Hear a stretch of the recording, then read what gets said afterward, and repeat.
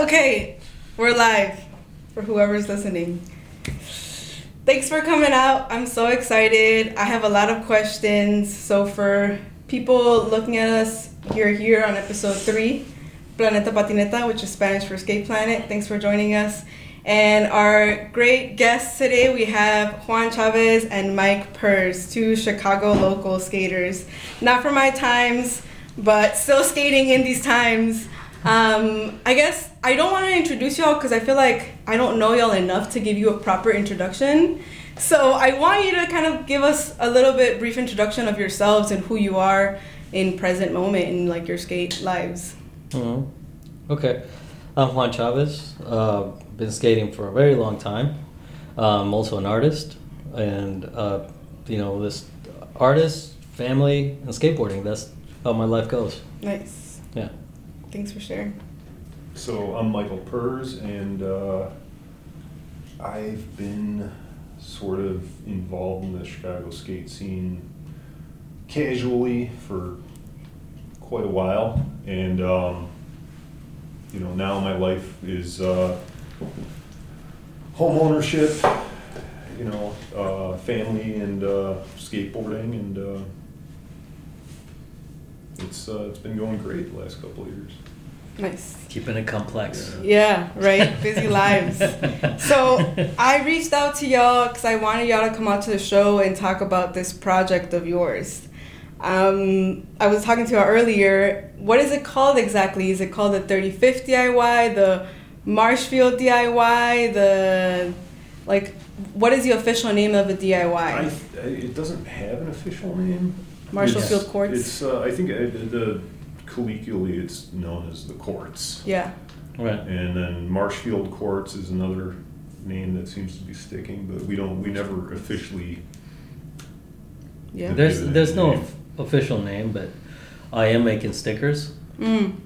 That what say 35th DIY. 35th DIY. That's the Instagram page too, right? I don't know. Is there an Instagram page? I've seen an Instagram page. Is that supposed to be one? Who started that? Oh, good question. I thought that was you. We don't know. No way. Yeah. I've seen that Instagram page around. No, Who knows who runs it? It's not official. It's none of your crew members that started that? Nobody. That's so weird. And it's like may private. Have met at one point, but we don't know who did it. We don't know. So, yeah. They're also private, so that's weird. Yeah. Yes, Strange. it is weird. Yes, pretty strange. We'll find out. Thanks for letting us know. Yeah. Anybody listening, if you all know, if you started that page, we want to know who you are. Yeah. So tell us about how the DIY started, because I know when I was in undergrad, I was following you on social media and I saw like the opening of the event for the space, but I think when you opened the space, it didn't register to me that it was like a skate like space. At least maybe I just didn't look into it too much. But how has the space changed from its beginnings, and like what were both of your goals for the space? Okay, well I can shine a little bit of background on the spot. I was approached by Vice and PBR because they wanted to highlight artists across the country who were doing some community involvement projects, right, and beautification projects. So when they went to LA, they went to San Francisco, they went to New York, Philly, and Detroit and Chicago, right? So when it came to me, I said, no, I would love to do it, but I don't. There's no project that I want to do. That means no project that I have this, sort of right now that sort of fits within the criteria. I said the only thing there is this abandoned basketball court. I can clean it up, and I can, as a community effort, and then we can throw an event. And through this event, we can invite multiple communities to come together. The McKinley Park community, that's composed of concerned neighbors and blah blah blah, and parents and kids, and clean the whole thing up. At the same time that I wanted to do this is an empty spot, empty concrete slab. Let's do some skate thing on here. So throughout the process of getting this event going, there was some limitations on what we could build for skateboarding, so I only built 2 benches. They were kind of tall, but they were marble benches on top, and that was really it at the beginning. But you know, then sort of like organically things started coming into place. Like first the benches, and then next thing you know there was a rail. Someone brought in a rail, and that's really how it started. Until one day, Mike and I walked by and we saw someone pour crappy ass quarter pipe, and we're like, "What the fuck is this?" It was the start of something, and it was at the very beginning of the pandemic. I think a lot of these projects started when people had cabin fever and decided let's do something. So Juan and I, we met up there, and then we linked up with more people. There is kind of a core crew. I'm not going to name names because I don't want to. Oh, we should. I'll give shout outs to everybody later. I was going to say. If you want to. I mean, the original crew. Less important than anybody else. The original crew. Yeah, because we got a whole crew now. Yeah, you have a big crew. It's a good sized crew, but it started out as about 4 people. Yeah, and, it was Aaron. Alex. Was that it? Yeah, and that was the original core group, and we kind of started talking and just being like, well, you know what? There's nothing around us that's just like immediately available to skate. It's kind of no man's land. Yeah, it's either you go to like Little Village or and that's very difficult to get to unless you're driving. Right. Try to ride your bike there or walk there. It's like come from McKinley Park to Little Village takes time and energy. So we just thought, this is this derelict lot that's sat for so long, and maybe we could just become custodians of it, and beautify it. We kind of want. I think the overarching goal is to make it a skate spot / community space.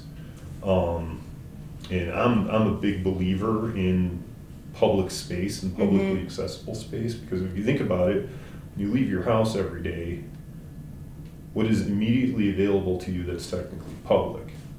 The street, sidewalk, everything else is kind of off limits, unless you go to one of the bigger parks. And so this idea of having these like smaller spaces scattered throughout, a community, I think helps like shore up the foundation of that community, because people interact with one another. You're more likely to go and meet somebody new, and like if you go through there, whether it's to skate or to like sit down and read a book or to do whatever, we see a lot of like families with kids coming through there. It's just this sort of multi-use space, so it's evolved with a lot of various people's input. And it will continue to grow. I mean, that's the nice thing about it. It came up as an organic venture, which is kind of nice, and there's a few spots that you can go and skate. In the city, there's like I grew up coming downtown to skate. Like there were no parks. Me and downtown Chicago and all the spots everybody knows. Those are my spots forever, right? Yeah. And what time was that in? The 90s. The 90s, yes. Yeah. I kind of, along with Mike was around that time too. Downtown we ruled at night till the morning, and we skated every spot and got chased by every cop, but it were different times. Yeah. Like now I don't come downtown that often. Maybe my niece can't take it anymore, but I don't come downtown. So I needed also a spot that's nearby that I can roll around. Yeah. And going to Burnham, which I still like to go. I think that's one of the parks that have the best flow in the city. Like you can move around that thing so easily because it's designed that way. So when we started doing this one, the vision has been not to make it like other DIYs, not to make it with super like crazy transitions, to keep it more street, because it's important to keep it kind of street, right? There's goals, I want to be able to, and we talked about this, and to bring back a section of the fire hole. This old legendary. I don't know if you ever heard about the fire hole. Tell me. Yeah. Oh, fire hole is a series of bumps There was like, I don't know how many, but there were brick bumps on Laramie and Armitage. Okay. And you had to pump hard to get speed on that, but if you got going, you got going good. And it was like amazing if you make it all the way around it. You know, unfortunately that doesn't exist anymore, but it still exists in the memories. And it would be nice to have at least 1 or 2 bumps. Yeah. You know, like things like that, they're like, you know, they were not built for skateboarding, but, you know, to bring them back is kind of nice. So yeah, I mean, that's been the kind of the focus on it, just to make it a fun place. Yeah, that's amazing. And last time I went to go visit y'all, there's a lot of community members walking by, and so to me it seemed like they were really supportive of the space. How has the community accepted you all as, like, not newcomers, but like sort of experimenting with this public space? Have they been supportive? Have you had like people giving you like some hate, or, you know, have you come across any problems? Well, let's start with the hate. We don't have to talk about the hate if you don't want to. Well, the hate's been minimal.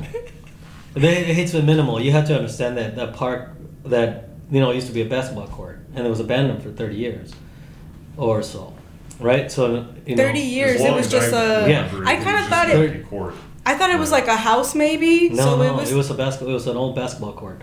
And so at first when we started going in there, I mean, I remember cleaning up the place, right? You know, with my friend Armani and my Stu and Dimas, right? We were out there like cutting the weeds off between the cracks, and, you know, and the neighbor just like blasting rancheras, man, like, whew, and narco corridos. I was like blasting him, right? So that was the initial like hate came from that. It was like music terrorism. Okay. Like subtle hate. Yeah, no, that wasn't subtle. That was but like, it was like non-confrontational, right? Oh, it was very confrontational. Just like he'll put the speakers right out onto the back porch. Oh, like that. Yeah, like that. Yeah. Not even like jamming out in their house. It was like blasting it, right? So, and it happened all the time until, you know, one day when we were at the event, they were out there in the front porch, and I took a case of beer and a big platter of sandwiches, and I said, "Here you go. Thank you for like being chill." And after that, he chilled. So the confrontation's been like, you know, on and off, and the hate hasn't been really too serious. Yeah. No, it's just like when you start something new, there's like there's a little bit of resistance, but, you know, that resistance sort of like easily was managed by like good intentions, you know, like telling people, hey, we're here to clean it up, you know, we're here to take care of this place.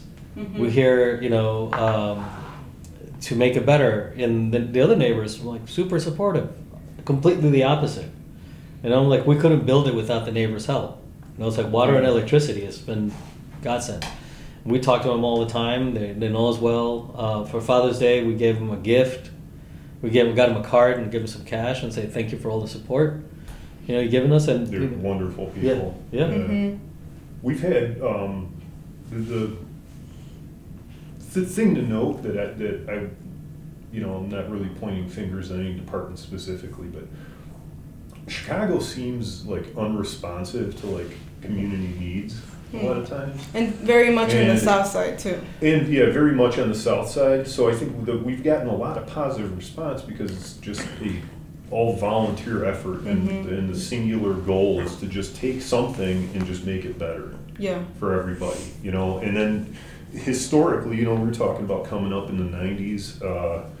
People don't realize this, but Chicago has been notoriously hostile to skateboarding compared to a lot of other cities. Yes. And it still is for some reason. When we got... You really think so now? I think so. Like when I went to Mexico City, a lot more skate parks, like really good. Like the government is really supportive of skaters. That's what I got. So when I came back here, it wasn't like, But you look at like the parks that we got, and, you know, like I said, I'm not, because we're working to improve the situation, but it's kind of miserable when you look at like the condition that 31st Street is in, and just in what that park was to begin with, was a sort of spearhead for kind of city-sponsored gentrification. we were told the whole story about how like the skaters that were involved in that design, they were told, yeah, you guys are, this is, I think, paraphrasing the story from someone who I won't mention by name, but they go, you're like the Marines, we're sending you in first.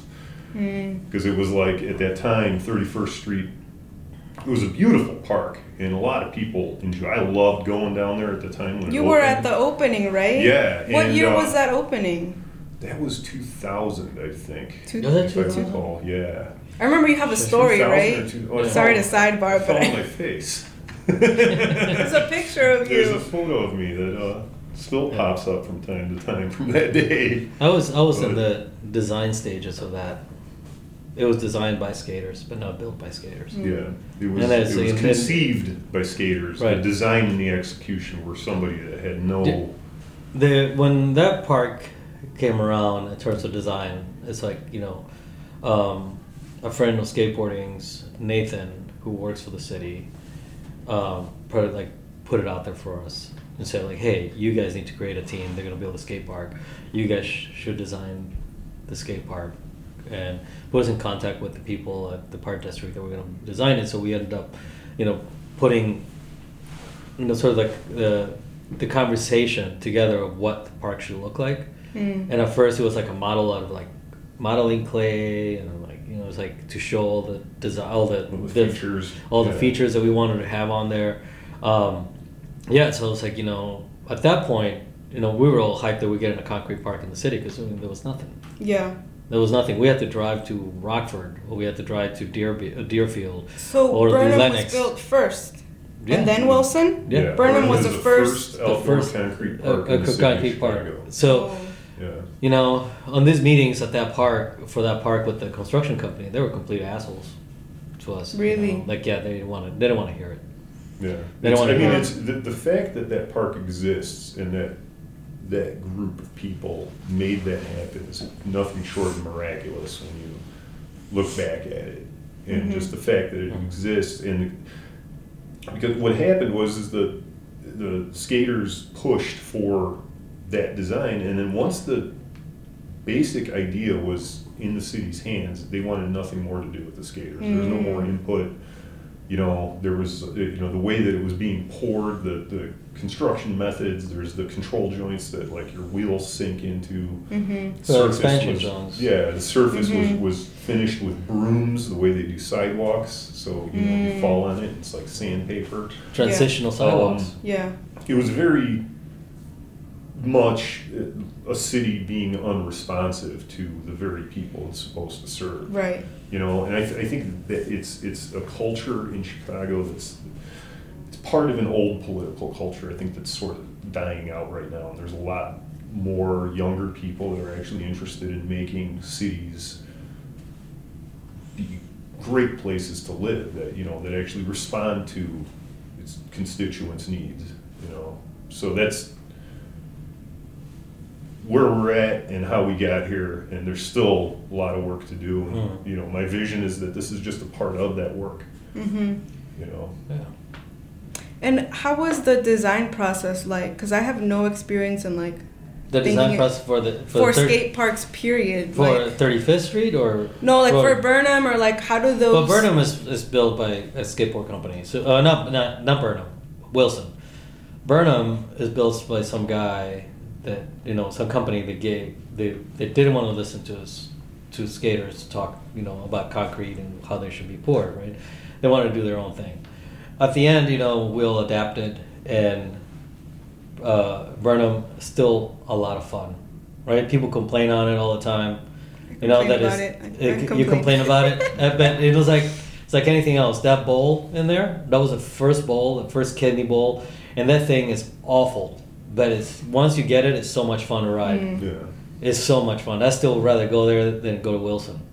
The way that it's built, it's like you're skating transitional sidewalks. You're skating something that's very Chicago. Right, and it's very unique. It's a good way to put it. Yeah. And it's falling apart now. But if you get going on that park, it's like no stopping you. There's like endless lines, and all those lines have one thing in common. There's like transition from one corner to another. I can go into 5 lines, just coming in at the top of the stairs, Mm-hmm. If you roll in, you can hit the whole park, and that's the way it was designed to be, right? So that design was cool, but now Wilson, that was built by a skateboard company that builds parks, and Grand Park too. Mm-hmm. So you can see like the big difference in them. Did they ask for skater inputs? Do you know? I don't think you need to. To a certain point. To a certain point, I don't think you need to as much anymore because skate park companies are owned by skaters, or staffed by skaters. So it's like they don't need to consult with us anymore. Yeah, right. so It'd be nice. So the new parks that are being built are very professionally executed from the beginning, from the conception stages all the way to the grand. Yeah. Right. It wasn't always the case, Right. Yeah. and it seems that it's kind of still isn't the case. A lot of the newer parks that I've seen pop up in Chicago, like I love skating all these parks, but Little Village, the original Little Village, which is a little further west, LV1. That one's fun. I like that one. They're all super fun, but they weren't very, when you look at them from a slight distance, you're like, yeah, this wasn't really done with skater input. Yeah. Or not a whole lot. Yeah. LV2 I don't mess with. Why? It's just I don't jive with it.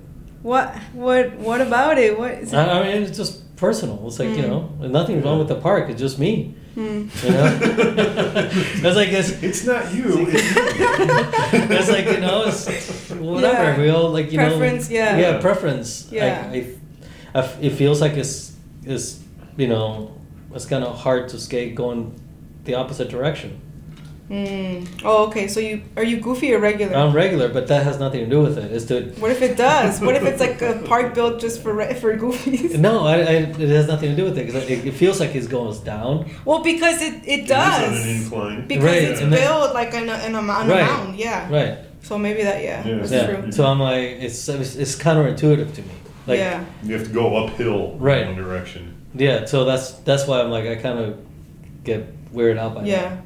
It's like the first Deerfield park. It was also uphill. Oh yeah, that was counterintuitive too.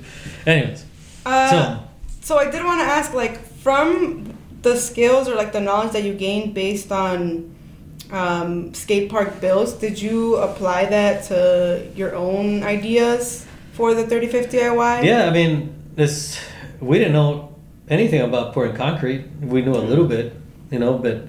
Has some knowledge, but the 35th Street has been kind of like learn as we go, but with in mind that like, oh, that's gonna be so much fun, right? But there's no like sit down sessions where we're like, this is what it's all gonna look like. It's kind of like we know what we want in it, and we're like, this is the spot. The best way that I think I could describe it is it's an exquisite corpse.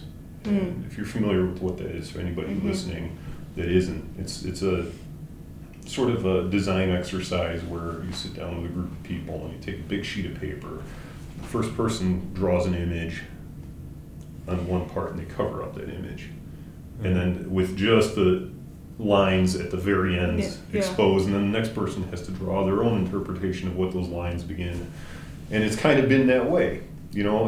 Somebody will come up with, well, let's do a little bank to curb, and it'll be like a 6-foot section. And that got added onto, and then it's like it's being executed very freehand in real time. And as we do that, as that process progresses, the execution gets better. And we've had Aaron and Alex, Juan and I, and Zach. All the mics. Zach. All the mics. How many mics are About there? 3 mics. Okay. The 3 or 4. I only know you. Know. This other mics. This is Mike. And then there's Chicago Mike. Okay, yeah. Chicago. And Shane came on board. Yeah. Somehow I have no idea. I don't know if anybody knows. He showed up one day and brought magical skills. Shane showed up one day. He's just hit me up. It's So- like, you guys want some help? Yeah. Yeah, I was like, Okay. Now he like Wow. takes over a whole obstacle, like a whole project. Yeah, really dedicated. Yeah. Yeah, I mean, this is what he does for a living. Nice. You know, Yeah. so it was like, hey guys, you guys want a hand? I'm like, Yeah. of course. And when he showed up, I was like, word. Yeah. No, So like I was, I remember telling everybody, it's like, pay attention, Yeah, pay attention, because yeah, he might yeah. not come back. Yeah. This is But awesome. It's just as the project started gaining momentum, which it really finally did this year. 'Cause Right. This is the third year that we're working on it. It like really started to improve, and that's the cool thing about DIYs is that they're very, I'm hoping this lasts for a long time, but by nature they can tend to be very temporary. But as Right. part of that, we can always break out and rebuild something that we don't like, or something that could be that we did maybe one way and then we learned additional skills that we can apply to it and be like, well, let's rebuild it a better way. Yeah, and y'all did that for the snake, right? What is it called? Like the spine? Yeah. that What was the problem with the original design? Nothing. So then why?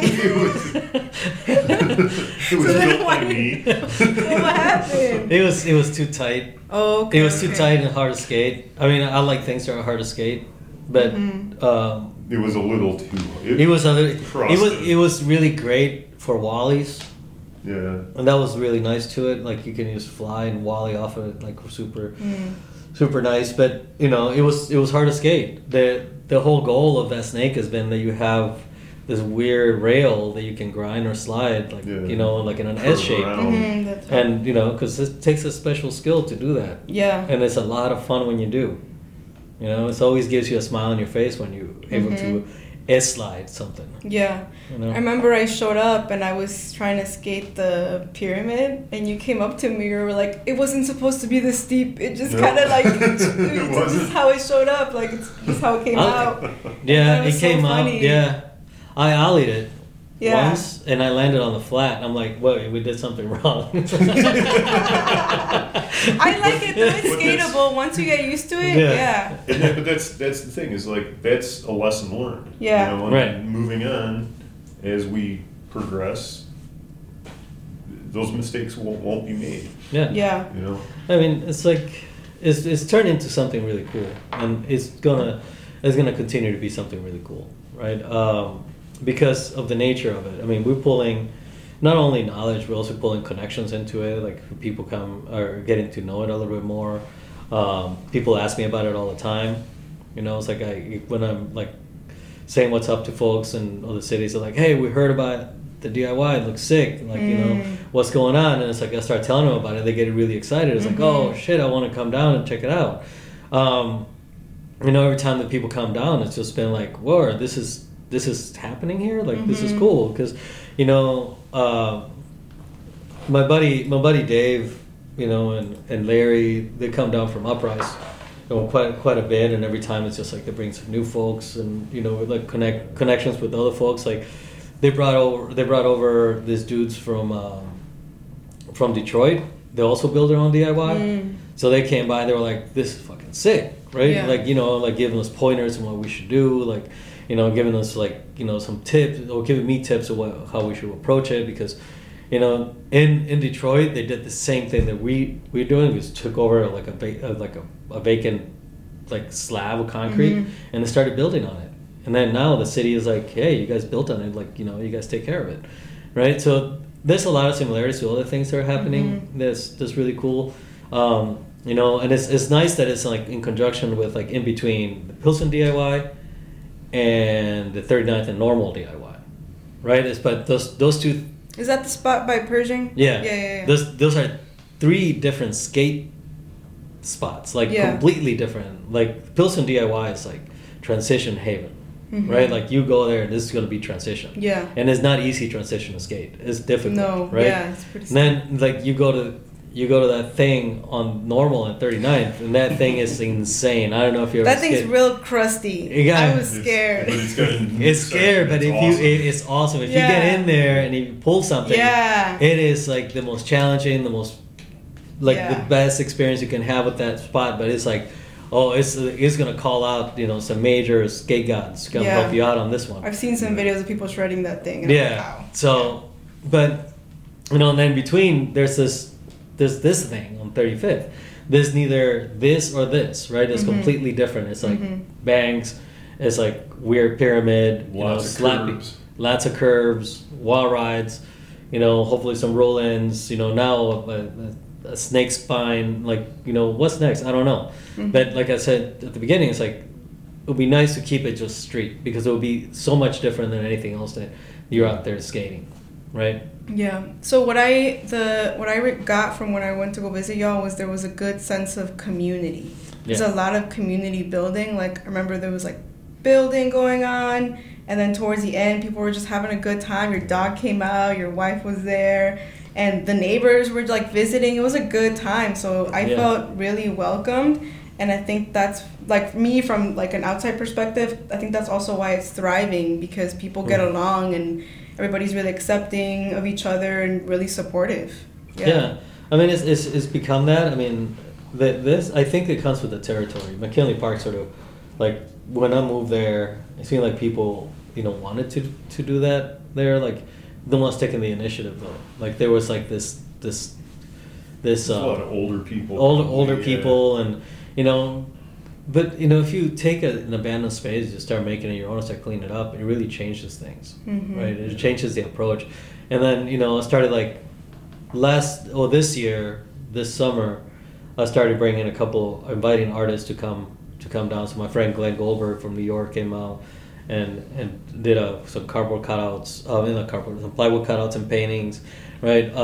My friend Emmett Kerrigan also showed up. There's other artists that I invited that say yes, but it's like we haven't been able to get to it. Probably we'll get to it in the springtime.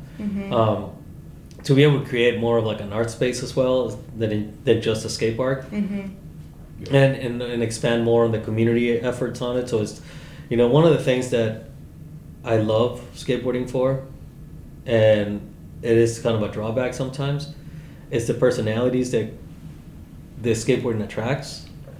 It is certainly a drawback sometimes. I was like, okay, go on. But it's a manageable one. It's a manageable one. Meaning like, there's like, we're in constant like friction between like a community space and making it last longer, right? And having more permanence to it. But because of the nature of us, right? We don't like to follow rules. Right, that's one of the reasons why we got into skateboarding, right? Because we didn't want to fit in anything else. We're like, we want to follow the rules, and we have very little patience. Right. So people do stupid things, and you have to constantly check people, right? Because of that, they're like, hey, no, we cannot do this. We love this. Remember? Yeah. We want this to stick around. We want this to be, a long-lasting effect. So, I mean, that's even from the beginning, we had some issues at the beginning with what do we call it? The bicycle shop? Oh yeah, the guys across the street. Because they I've seen that space, thing. It's a bicycle shop? Yes, let's call it that. Yeah. Let's just call it. I passed by and there's like a gallery space. Are you talking about that? Oh yeah. It used to be that. And it was like a gallery space / bike shop. Yeah. Okay. Right? Well, we call it the bicycle shop. Okay. It's the worst bicycle shop in the city. What is it? Because they don't even sell bikes. Oh, okay. Okay, I got that. No. It's been a joke between us. I just don't want to name them. Okay. Yeah. So let's just call it bicycle shop. Okay, let's call it the bicycle shop. The bicycle shop. So the bicycle shop started like using images of the DIY, the stuff we built. And claimed that they did it. What the fuck? Yeah, so like things like that, like that's what I mean, like we constantly have to check people. Like because it's a community event. It's a community space. So we have to check this person who made the IG. Who the hell is this person? Well, it's not. The thing is that it's not. We just nobody can claim it to like benefit for themselves because it's not really any single person. No, it's a community effort. It is a community effort. All the money for concrete is coming from us. Yeah, I was gonna say all like the labor is coming from us. Yeah. It's not like someone is giving us money or we're looking for money so we can, profit off of it. No, it's just like they barely is paying for concrete. Right. And rebar, right? And maybe a few burgers and beers, right? And that's pretty much it. There's nothing else being spent on it. No one's lining their pockets with it, right? So yeah, it kind of is like it sucks when people start doing that stuff. So we've been, in like in other instances, we also have like people go in there like they'll pull in a couch from the alley and start skating it, and I'm like, all right, no, like we're past that. That's only for a skate jam. Yeah. You put it back on the street. Like so like things like that, like also try to make it safe. There were some things in there that people were skating. They were like terrifying. They were like a nightmare to look at. Yeah, like so because what it is we've got to make it like just things that are hazardous. We got to kind of keep an eye on, like loose construction materials and things like that, because there's families with kids that come in and use the space, and we don't want any kid like right hurting themselves in something that's not right, like that shouldn't like be there in the first stainless place. Steel table that was like banked out, screws sticking out of it. Stuff. Oh yeah, that sounds crazy. Wobbly. And they were like, wow, this thing is super fun. I'm like, it's that sense of like responsibility that we have for the space, because it's something that we're overseeing. It's a ton of time and labor and good amount of money that was put into it, and you just want to see it be the best that it can be, and it's not going to make everybody happy, but you want to make enough people happy, like as many people as you can. Yeah. Yeah, I mean, it's like if you keep it clean, keep it safe, then it's like it's more family. It's like the neighborhood sort of respects it more. Yeah. Like, pays attention to it more, right? And they all watch out for it. Yeah. Like they all know who we are, the neighbors, right? Right, and I feel like y'all are showing up pretty respectfully, and it shows from what like y'all are talking about right now. Like you care about the space, and you care about it being safe, and you want more permanency in that space. Right. I mean, I just recruited a new member, and it's my daughter's friend. He's trying to skate, so he showed up, and I was like, I had a pair of Vans that I couldn't wear, and I'm like, here, dude, I'm gonna give you this pair of Vans, and he was like super stoked about it. Like, really, I'll pay you for them, and I'm like, no, like like. You can pay me by coming into on Sunday and helping out. Yeah. Coming in and learning how to skate, and just like this spot's for you. Like as much as it's for me as for you. So you can come and hang out. So you don't have to like go anywhere else and like do some other stuff or get caught up on some other stuff, right? This is a positive location. It's a positive thing. Skateboarding has, like you can say, is save a bunch of people's like. From getting pulled into stupid stuff, right? Because it's like you're in a world apart, and like no one messes with you when you're on a skateboard, right? No one, like, you can be yourself. That's how skateboarding was for me. Like, you can just disappear from the rest of the world. You kind of just like, and then you find friends. Yeah. They sort of like they have the same sort of value system. It kind of just turns the city into a landscape. It's kind of nice, right? And so the new recruit has been showing up, and he's there on the daily basis. He goes there from his house. He lives on 37th and I think Wood, and he shows up to the skate spot on the daily basis, and he just hangs out. Nice. Yeah. He cleans up whenever something's off of that. And he showed up last Sunday, which was the most boring day to be there, right? He's there to the end, like cleaning up. Yeah. So. Before I ask you about each of yours individual skate stories and how you started skating, I did want to ask about how are responsibilities distributed when during work days, because I remember I showed up and I didn't really know what to do. Nobody told me what to do, so I just started cleaning. Yeah. Pero at the end, I could tell that people were hanging out, eating some burgers. I didn't really know what to do, but I wanted to help. And then I saw Shane doing all the work, so I felt kind of bad. So I feel bad too. Yeah. Well, that's that day. I think when you were there, the following week, I was given a title, right? They said I was a fascist.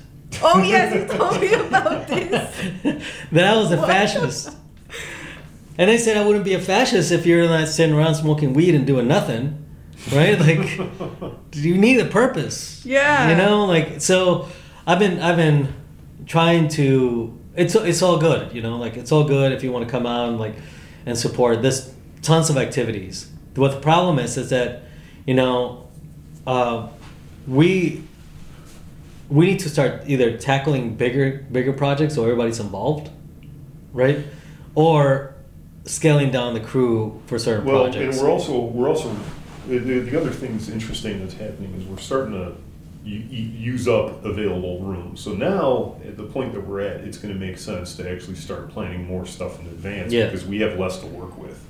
Increasingly, as features get built, all of a sudden, we were working with 1,200 square feet, and now we're down to 400. Maybe we need to call it a day. Yeah, maybe that's going to be it.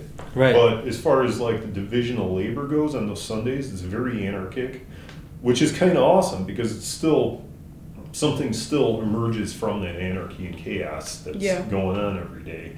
And it is, everybody brings different skill sets to the table. Yeah. So it's like even people that are just there, obviously, people that are there to hang out and observe. They're also there to help. And they're there to help, but it's throughout the day over the course of a Sunday. Some people will show up, other people will peel off, and it's just this thing that just happens and churns, and all of a sudden at the end of the day, there's something new.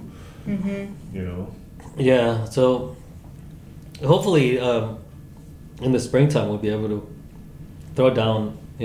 Like Mike said, it's like a lot more planning on it, and I would like to do more structure in terms of how many people can show up. Like if we say like we're gonna pour this thing, we need not all hands on deck. Yeah. We need 10 hands on deck to get it done. Right.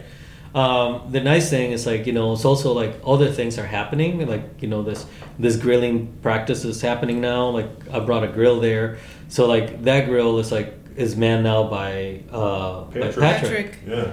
That grill has its own story, right? Like you picked it. Like I picked it off the alley. Nice. Right. Yeah. So why is some of that gonna go away? Yeah. It's gonna, It's we're a gonna nice utilize it, and we cleaned it, and I cleaned it, and we use it regularly now. Because Patrick, I think, needs to get better at lighting fires, but other than that, he's awesome, right? Yeah. And I think he likes that job he has, that the grilling, and taking photographs. If that's all he's gonna do, I'm gonna be fine with it because he's great at both. But that's what I mean. It's like there's multiple things that can happen during an event, during like a pour event, like like everybody has a part. And when we first started, it was like all hands on deck because we needed to go get backfill, right? Yeah. So the truck would cover like 3 multiple trips of backfill for it, and then at the same time, it's like we got to get concrete, so we all go and get concrete and come back, and then we get started. Yeah. Things have become differently now. Like now, it's just like we have a ton of backfill, right? Or we're now like without it, right? And so now it's been like, okay, now all the hands that we needed before, we don't really need as much, but they still come and hang out, right? Yeah. Which is fine. It's moral support, and if we need something that people show up. When you showed up, you're like, I feel bad. Like Shane's. And I have the same feeling, like Shane's like by himself, like and that's a lot of labor, right? Yeah, finishing. It's a lot of labor. And then I talked to him. He's like, "Yeah, man, it's just like one man working for 4 people drinking a beer." And I'm like, "Yeah, I know." It was like that. Well, I think it's also another thing is there may be like some people may be a little intimidated to work alongside. Oh, Shane don't give him any excuses. Because the man is a master. Yeah, he is. What he does. Very concentrated too. Right. Very when I was working with concentrated. him, I'm just like, I don't know if I'm doing this right, but Let's put some concrete here. Yeah. I went up to him when he was finishing in the top of the snake, and I said, "What's up, man? How many people do you want? Do you have like 10 people over here?" He's like, "Nah, bro, I got this." And I'm like, "Go." I get it. You want shit done right. Yeah. You know what I Yeah. mean? Like some things he takes pride on it. Yeah. And I understand that. But that's also that's why I think that scaling down the number of people that can come up like 1 week, a week at a time, depending on what we have to accomplish. Like if we're gonna do a big ass pour, that was gonna be like, we're gonna cover up like a whole other section, then we're gonna need all hands on deck. Yeah. And we're not the cool thing is now that we have this idea of how this is moving along, it's going to be winter soon. another Right. couple of weeks, and it is going to be freezing out there. Mhm. And I think we're pretty much done for the season. Yeah. So Right. we've got all the winter months to kind of plot ahead and like apply all these things we learned and actually maybe start coming up with drawings for what we'd like to see. And then that way, when we do begin again for the new season, we'll be able to start with something like, you know, solid and well fleshed out and designed, and almost like, because the other thing that has happened is as we pour features, it's actually getting faster and faster. It's just people are more accustomed to the flow, right? And the people are flow, learning there's a the process craft. that you know, like a rhythm that you get into, and you know, because whereas before it was like to pour a 6-foot bank to curb would have taken like an entire day, and now it'll take us like 4 hours Right. to do the same exact thing. Nice. I mean, the last time we poured the top of the snake, and we did the side of the quarter too, like in one day. So, I mean, that was a lot. Yeah. So I did want to transition to Mike to let us know about, because I had heard that you go out of your way and fix like certain kinks at skate parks. So, like I heard you're like Burnham's I like do. handyman, where you like I kinda fix am, but things. not- So tell so- us about that. It's that it's something that I started doing. It's not anything that I can even like really point at and take prideful credit for, because I haven't really done it all that much yet. But what I started doing a few years ago is, you know, I started driving around to various skate parks. And Burnham, 31st Street, has got a very special place in my heart. That's one of my favorite parks to go to, regardless of, you know, all the other new, more modern parks around. And I started looking at things, and I started going, wow, you know, this place would be 100% better if this was patched or if this crack was covered up or something. So I just started loading supplies in my car, and it kind of snowballed. I ended up buying a generator so I could bring like a grinder in there and actually like start to smooth the concrete in the bowl. But I just do a little patch up maintenance when I can. You know, it hasn't been like a project. I'm hoping that maybe I'll have more leisure time available to me in the coming year, that I'd be able to pick that up some more. But I'm not the only one. It's interesting. There's Steve Badgett, who lives down in Hyde Park, who is the builder of Simpark, which was a wooden bowl art installation that was at the Hyde Park Art Center in 2000. And the bowl at 31st Street Park is actually supposed to be modeled after that. And it was, the original bowl was actually a lot bigger, and they shrank it down for 31st. But Steve was actually also going there and doing some work, and he like replaced the drain in the kidney bowl. Yeah, he did. He built like a 2x4 frame that fell into there, and he screwed like, I mean, it was very, he screwed a street sign to it, so it was just like covered up. I actually found that exact drain at Menards and replaced it. And I have Steve Badgett's thing that he built. That's an art piece. You better hold on to it. It absolutely is. It's sitting in my garage. You're hanging on the wall. It's. It was like, you know, the Simpark Bowl is in San Francisco's Supreme. Oh. Yeah. So that's legendary. Don't sell that. I mean, that guy's been in Documenta. It's been like, really? Yes. Whoa. You have a valuable piece right there. Yeah. But yeah, so it's like, right now in my bag I have a rub brick and some plumber's putty that I use to fix like cracks and ledges and you're stuff. ready. You know, I'm just ready. If someone's not 100% skatable, I'll make it. You know, make it skatable. So sure. The long term is that I want to see Burnham improved. I see a lot of potential there that's like hidden away in that park. That just needs some time and effort, you know. And if it's whether it's going to be the city that takes on that effort, or if it's just going to be individuals that go there, it needs to happen. Let's see who does it first. Yeah. You know? Yeah, I think that's great. I think that you're taking a really great initiative to get that started and rolling, and I think people are like looking up to you. Because I was really impressed when I heard about this like independent project that you were doing, and I think like as someone like me who just started skating recently, like every day, like those would be really great lessons to learn and to apply that at like my local or like at any other skate park that I skate. Like I don't like that I want to repatch something or do something about it. Yeah, like we need to stop depending on other people or like companies and corporations or the city itself to and get wait things. for how long while it goes through the paperwork process. Yeah. You know, when we can just fix it now. Right. So just a transition, I did want to know about your skate stories, like how you started skating. Why is it that because a lot of people like skate and then they stop, right? Like I'm sure that there's a lot of friends that you have that just like don't skate anymore at all. Yeah. So what is like the drive that allows you to keep skating at this day and age, and why do you still love it, right? Like after so many years. I like the sound of it. Yeah? Okay. I really enjoy the sound of wheels going down the pavement. I never thought, yeah. I don't know why I always liked it, but you know, my love of skateboarding has been since I was I think like 9 or 10 years old.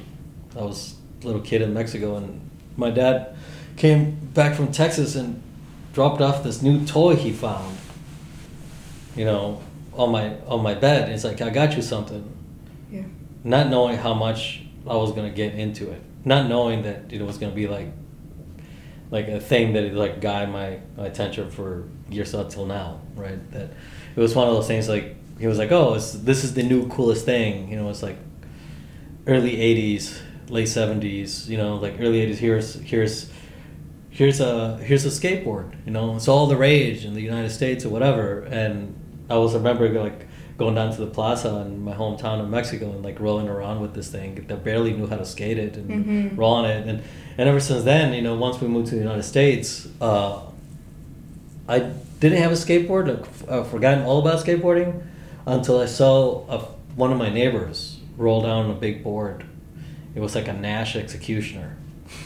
Right? Mike's laughing because he knows what I'm talking about. Toy store board. It's a toy store board. It's like a big, wide board. They have like, I forgot the animal on it, but I come to find out that a lot of people started on that board, right?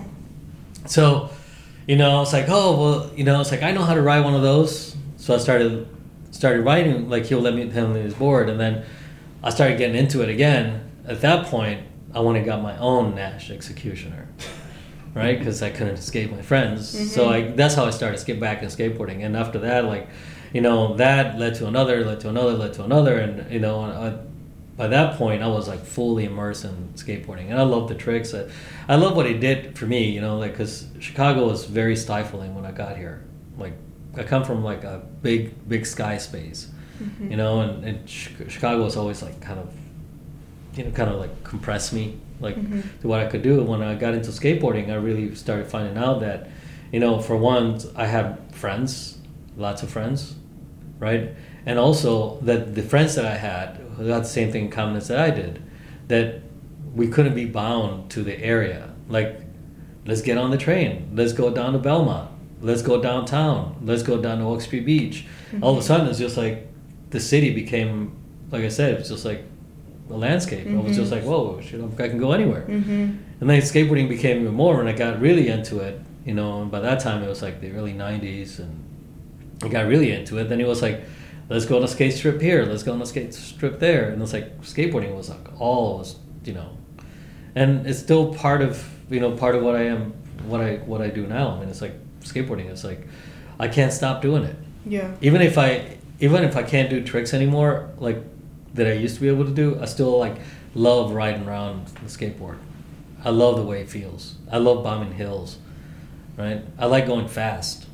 I like the way that puts me in control, and also puts me to mercy too, because I could die.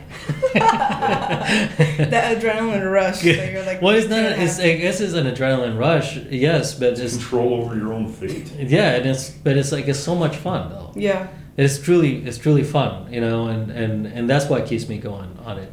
I haven't lost the affection of how much fun it can be, right? It's almost like liberating. Like some days it's just like, you know, when I would be in the studio and I'd be like, I'm kind of, you know, congested with things. I need a break. I'll go skateboarding and everything would disappear. All my anxiety will be gone, right? I'll be like, oh, all I got to do is do a wall ride and I'll feel better. Yeah. Right? Or like do a fast grind, I'll do better. Or like whatever. You know, it's like any movement within the skateboard and control of that sort of it feels so damn good. Yeah. Right? And that is like that's why it's still part of my there's nothing like it for me. You know, I haven't found anything that can replace it. So thanks for sharing. I'm thinking about like for me it gives me a sense of freedom, right? Yeah. And like it's something that you can control. Like there's other variables of things in life that you can't control, but when you're on your board, you're able to control like the tricks that you do and like how you're feeling. Well, yeah, I mean it's just like, and even like maneuvering is always this. I mean, getting around the city is like, you know, like I come from an area where there was no skate parks, right? I'm not from California. I'm not from Texas. There was no skate parks in Chicago, right, in the city. So for me, it was like street skating, right? It was a form of transportation, and it's a way to get around. And it was also a way to, like, you know, show off, like, how comfortable you got on the board, like, the level of confidence. Like, doing big ollies, like, you know, like, doing stupid things like big stair sets and gaps or whatever, and rails just, like, dominating the city was, like, super exhilarating. Right? Like, there was no obstacle that can stop you. That's what I'm still very fond of street skating. Yeah. You know, although I think it's a lot harder than a lot of other types of skating because it requires a lot more imagination. You know, like, maybe I'm gonna get some, you know, backlash on that one, but, you know, I think it just makes you more fully aware what your potentials are. You're constantly looking for that challenge that exists already that is not meant to be skated. Yeah, to give the problem solving away. Yeah, exactly. Yeah. And it's like, and that part of it is still very, very pronounced. Like, you know, skate parks, it could be designed by skaters all the time, but it's like, you telling me what I can do on this, right? But not necessarily telling me what I can do, but it's built for skateboarding. When stuff is not, it's like so much more fun because it is problem solving. Yeah. Because you're seeing the potential of something that is not meant to be there. Right. Right? That's really cool. Yeah. Thanks for sharing. Yeah. I mean, Juan nailed it. You know, in terms of it's the sense of freedom is what it was for me. It's funny. I think we can peg like the official start date is the year that you get your first real board, right? Yeah. So it was '86 for me. I got a Santa Cruz board. So prior to I had that, a Sims. I had prior to that though, my non-real board was a Volterra. Oh. So she knows what that is. I gotta look these up afterwards. Yeah, you gotta look. So that was pre-'86. Post-'86, real board comes along. I'm a kid in the suburbs, and this thing is just landed in my lap, and it makes me want to explore. And I ended up all over the place, you know, and I met people like in the late 80s, early 90s. I'd started coming downtown on the CTA was 75 cents if you were under 13 years old at that time. And we just started taking the train downtown. It was like, it like opens up this desire to see new places and find new things. And that was always like the most important thing for me, was just meeting new people, finding new things to skate, and you're just constantly exploring. And I think it's been with me. It's been the only thing that's one of the very few things that has been a constant in my life. It was always there. I could always lean on skateboarding. It was like, sounds cliche, but you know, there's a cliche thing about skateboarding saved my life. I think there's some truth to that. There's a lot of truth to that. And for a lot of people. So now, after 35 some odd years of doing it, you know, you start to look back and you start thinking, I always think about what Jake Phelps, the late editor of Thrasher, said. Again, I'm paraphrasing because I don't have this memorized, but it was something to the effect of, skateboarding owes you nothing. If anything, you owe skateboarding. So now I'm like, well, yeah, I probably do at some point, because I've been using it to emotionally and spiritually support myself all these years. I want to give something back now. You know, so it's like I sacrificed a lot for skating. What's that? No, I sacrificed a lot for skating. Yeah. I mean, you definitely, there's a number of people that actually, like, over the years that I look back, I'm just like, these are the absolute pillars of the skate community in Chicago. Juan is one of those people. God, I just opened myself up to start name dropping. I don't want to do that because I'll be here forever.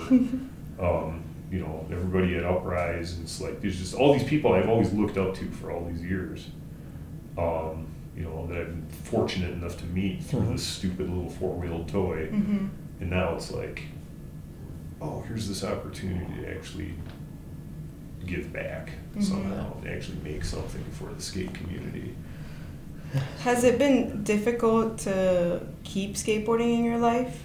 Because like for me, like I get older and like I have very limited free time, right? And so like I know that I love skateboarding, and so I put it in my schedule and I make sure that I take time to practice it because I love it so much. But I think like as you get older and you get more responsibilities, like does it become harder? It has become harder. I mean, I have a family. I have a studio practice and art practice out too. Abide to, and you know, but that doesn't stop me. Even if I don't skate every day anymore, like, you know, I kind of gave up on skating every day. Like that's not a thing anymore. So there was a point where you're like every day. I mean, there was a point that's like, you know, I had to skate every day at least, you know. But then again, you know, it's like if you think about it, from skating, from being really involved, like I could spend 12 hours skating. A day, easily, right? Yeah. There was no second guessing it, right? And then it became like, oh, you need to have a job so you can skate. Yeah. Right? So I would have a job so I could skate. So the jobs were like 6-8 hours, right? And then the rest of my time was skateboarding. I don't think I ever slept, right? I mean, but that was like, but then it's like, you know, other responsibilities that are equally important as skating started taking over. Like, you know, my art practice started happening. So like, you know, that sort of took over a little bit, like, oh, I can't go skate because I got this thing to do, right? And then, oh, now I'm in a relationship, right? I mean, I can't diss this person anymore like I used to diss all the others because, you know, I wanted to go skate. I kind of like this person, right? So like that started like taking over, and then my skateboarding started dwindling down, but it's never like you never fully stopped. You never fully stopped. Even if I don't like skate for a week or 2 weeks, like I'm ready to go. Yeah. Like as soon as like if I see like if I feel it, or someone calls me, it's like, hey, we're going to the marsh, or we're going to hit up this spot. You want to come? I'm like, I'm in the car. I'm gone, right? Or like, if it's nearby, I'm there. Like, whatever, because it's still like that important to me, right? I can make time for it. I mean, when I turned 50, my whole goal of the entire day was to spend 12 hours skating. Right, that was the whole day. That's why I wanted one day of skating like no other. Like I spent 12 hours doing artwork. I spent 12 hours with my family. I spent 12 hours, you know, in my house all the time. Like I wanted to spend 12 hours skateboarding, right? And that was like the best. I mean, I remember like I packed up my bike. I put my backpack. I put a 12-pack of beer, a full-on sandwich, right? Ready, no stopping. No stopping. I'm gonna like put my bike. I'm gonna ride the bike path. I'm gonna put my board in the bag, you know, and I'm gonna start with Burnham, and I'm gonna make it all the way up to wherever I can go, and like just skate the whole day long, like, you know, just have a good time, right? Like those are the kind of things that I love to do. When I, you know, one of the things that I used to love skating when I started skating a lot, I used to love long distance skating, like mission skating. Like we used to start out from I moved to Pilsen in the mid 90s, and my friend Dave and I, and then we used to go from our apartment on 18th and May to downtown, right? Because we're like, you either take the bus or you can skate it. Yeah. So we're like, we'll skate it. Yeah. First things you got to ollie the train tracks, right? So we ollie the train tracks, and then we keep going, and then we have to go to through Maxwell Street, and don't get chased by dogs. Don't get caught by the dogs that are chasing you. Then we're gonna hit the UIC bank, right? And then head into downtown. Once you're like in Greektown, you're like, well, I'm downtown. Yeah. Right. Yeah. So like, and then from then on, we just like go here to Sears Tower Banks, and you know, and yellow curve, and then go be in downtown and scumbags. Next thing you know, like we waking up, 6 a.m. at Oak Street Beach. Yeah. Right. Like. I think that's amazing because you're like, as you're talking, you're kind of like mapping out all these spots on your way to like the loop, and I think that's amazing that now in your brain, like you've like mapped out like all the skatable spots in the city on your way. I don't know. Yeah, I think about that a lot. Yeah, it's skateboarding definitely gives you a unique perspective in the city. Yeah, it's we view it from a completely different lens than like a lot of other people. Yeah. So what about you? Have you sacrificed anything for skateboarding? I mean, so at my age, 30 something. You're not 30 something. I'm 48 next month. I don't get I don't get blocks of time to commit to skateboarding anymore. That's just not happening. I'll squeeze in like a half hour one You're night. constantly skating. Yeah, you're constantly skating. For like I would see you at Wolfram like every Sunday or something. Yeah. Yeah, but my main days, and I got to give a shout out to Kenny Sadler here. I skate with the old crew, the old dudes that we drive around to the various parks, and it was always a Sunday morning. Yeah. Right. I joined you. You're one of those crews. Yeah. So, I guess like with I took my Sunday skate days and just said, you know what, these are going to be build days because that's what we agreed to do Sundays now. So it's like that's been the bulk of what I've been doing on the days that I used to skate. But that was, I still would love to set aside like an entire day and just recreate that, even for just a moment, the time where it was like you took breaks from skateboarding to do other stuff, because that was the central thing. Right. And now it's no longer the central thing. Now it's like, a house and a mortgage and car payments and house that's falling apart and whatnot, and then trying to squeeze in skateboarding outside of that. Yeah. So, but it never leaves you. It will always haunt you, and that's why you want to make time. Even I know a lot of people that stop skating, but they never stop hanging around the people they still skate. It's like there's something about it, like this, like the connections that were formed, the relationships that were formed through skateboarding. They're so solid to this day. I mean, for me, they are. Like it's like my friend Serge. He used to be an amazing skater. He doesn't skate at all, but he still buys boards. Like I don't get. He just hangs them up. He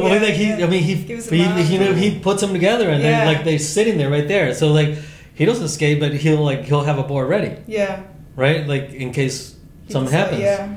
And I know a lot of people that do that. Like they're like, even though like life has changed so much, there's also like a physical like I'm sorry, I'm in Spanish. Like say it in Spanish. Entregándose, like that you that there's a level of commitment that comes to skateboarding, right? That you'll never be able to get off your back. It's like, and once you're committed because you know all of the work that needs to be put in to get to this one trick, but once you have it, you got it. Yeah. And it becomes addicting. One of the things that with skateboarding that's always been addicted to me. Yeah. It's when you get really comfortable and you get really good, and then skateboarding gods make you fall really hard. Skateboarding gods. And there's nothing that skate school can ever teach you. It's when you're gonna eat it. Yeah. Right. And you never know when you're gonna eat it. No. Right. But the hardest thing is getting back on it, and that has been really addictive to me. Like now, like, oh no, you didn't. No, you didn't, skate god. Oh no, skate god. No, I owe you something. I paid enough. Yeah.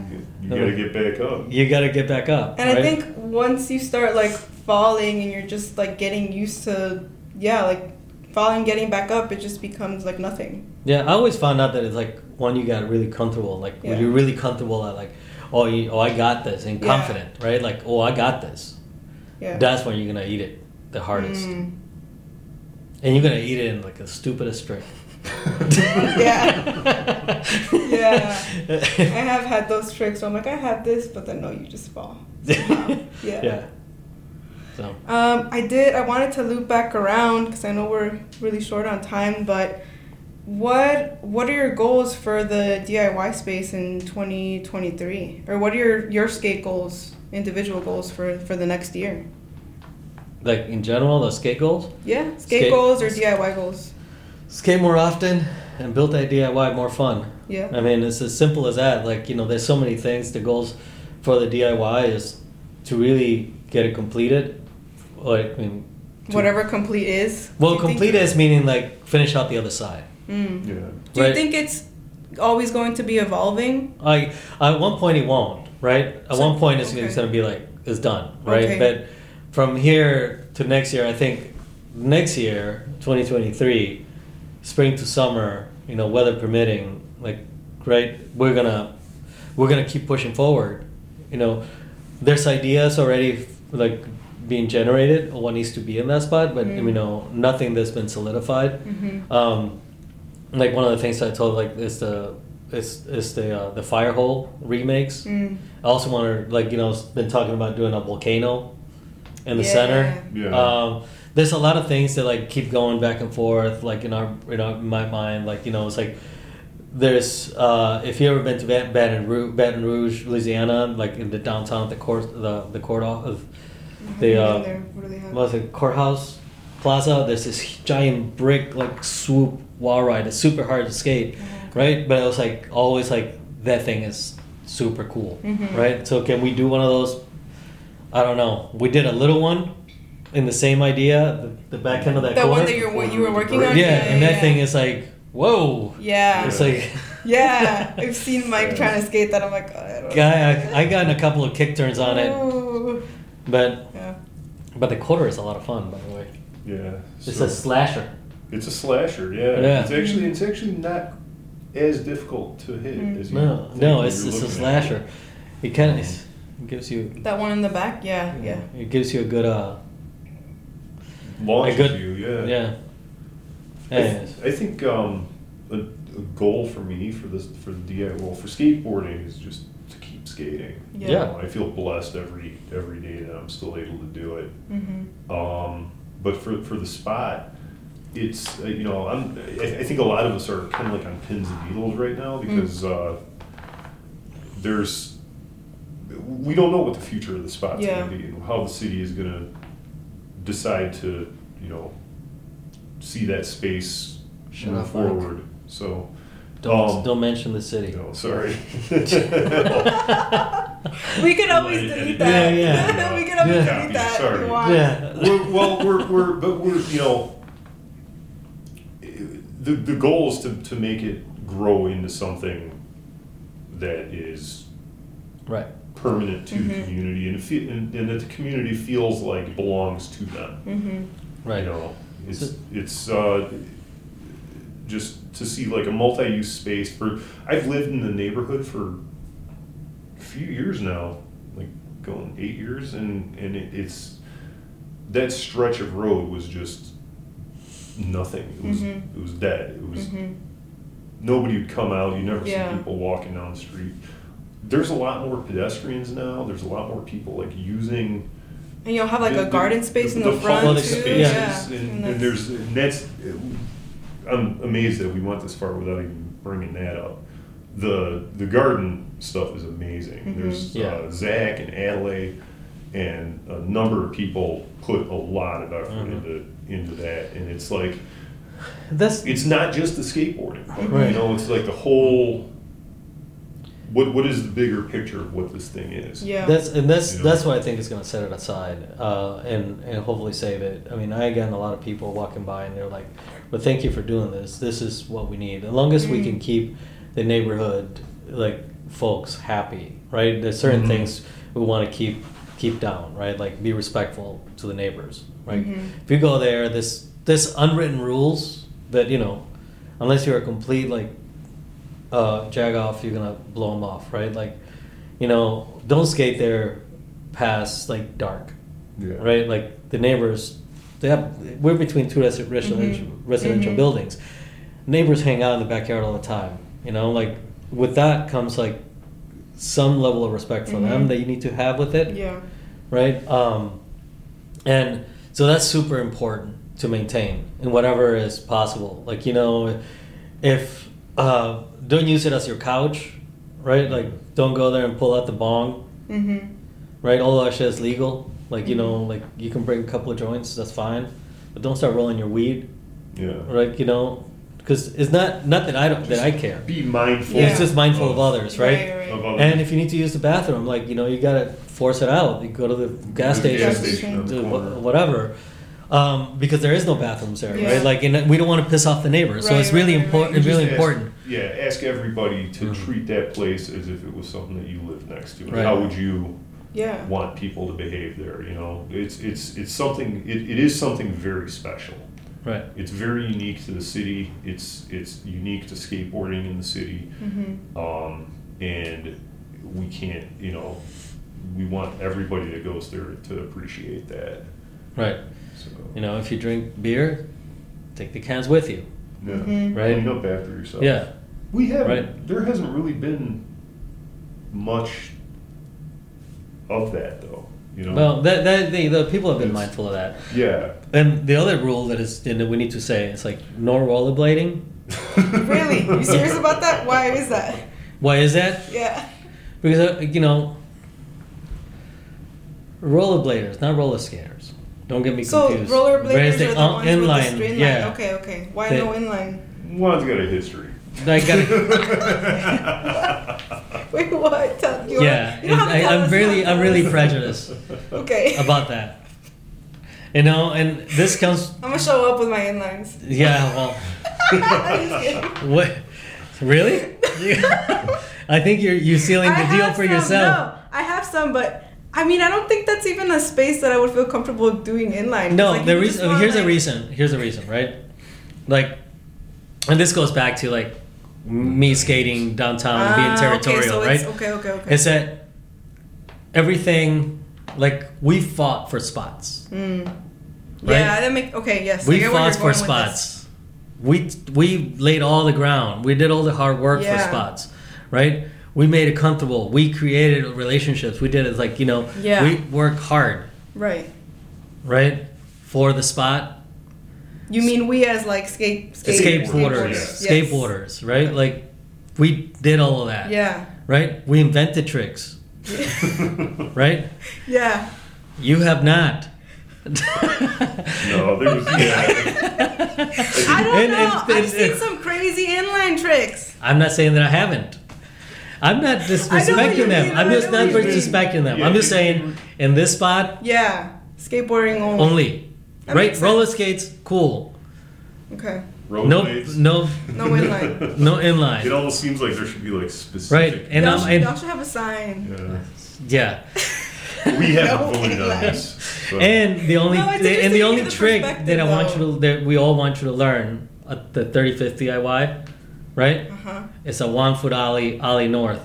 You did right? mention you have to master it. I'm relearning them. Did you ask everybody in your crew to do these tricks? It's like the everybody's got to. Yes. Initiation. You got to do it now. Okay, I got to practice. Yeah. Yeah, it's a super easy trick. It's awesome, and it makes you look so much cooler than anything in life. Okay, especially if you float it.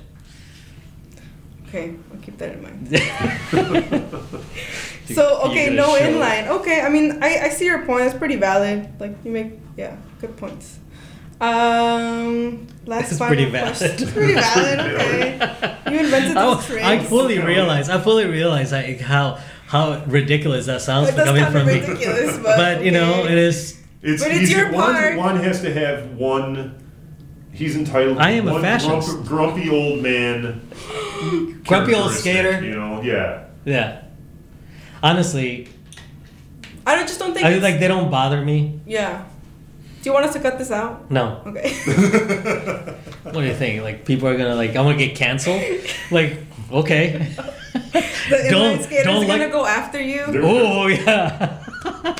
There was a point where there was a very active and sometimes even violent rivalry between two camps, but nobody under a certain age would recognize that time. So, now, what I just did is that if this, rollerbladers are going to go skate more now because I said no rollerblading. Yeah. You think they are? Yeah, they're going to spite. If they're watching this, yes. Well, the thing is, they're like that, Jake. I think that there isn't a big inline skate community in Chicago. I haven't seen that many. I've seen the roller skates, the quads. Yeah. I've seen folks shredding the Cicero Bowl. Yeah. That's cool. I mean, see, it's that's fine. Yeah, so you don't gotta worry about it because I don't think there's a lot of inline skaters. Don't worry about Skate gods, please. So drop the bomb on them. Final question to close off. Why do you skate? And what makes you truly happy in life? Oh boy. Wait. How long are we? Wait, I think you already asked why do we skate, right? Usually ask when I you asked, started skating. did I? Well, in final words, Final why thoughts? do you skate? Yeah. Because Why? it's there. Why? Because In it is. one sentence or one word answer. And then what makes you truly happy in life? Well, I skate because it's fun. Yeah. Plain and simple, It's the funnest thing I've ever made. I've ever had, the funnest endeavor ever. I can just, like I said, if I have the responsibilities that I have in life, I would disappear into skateboarding world again, right? And then I'll be very happy, right? What makes me happy in life? Being able to do those simple things that I'm able to do in my life, that I'm able to maintain. That's what makes me happy, right? I'm able to maintain my career, I'm able to maintain my family, and I'm able to maintain my life in skateboarding and all the other things in my interests. I skate seriously because it's there. I really have no idea why I skate. I never really asked myself that. I think at this point I'm almost afraid to find out. I'm gonna keep doing it. It's always been with me. It's part of what makes me happy. I think the thing that makes me most happy at present is goes back to the DIY. I love showing up at the DIY and just seeing people enjoying it and just having just a genuinely good time there, and just knowing that that's kind of part of your legacy that you're sort of passing on, is you built this weird, cool, fun thing for other people, and it makes them very happy, at least for that moment that they're there, and in turn that makes me incredibly happy to see that. So that's beautiful. Yeah. Yeah. I did feel really happy when I was there. I Good. felt the joy. I felt the community. Yeah. Good times. Yeah, good times. Well, thanks for coming out on this No crazy weather. Thank you. Calm down a for bit, having but me. Thank you for having us. Yes. And, shouts out to all the good folks in skateboarding out there. Yes.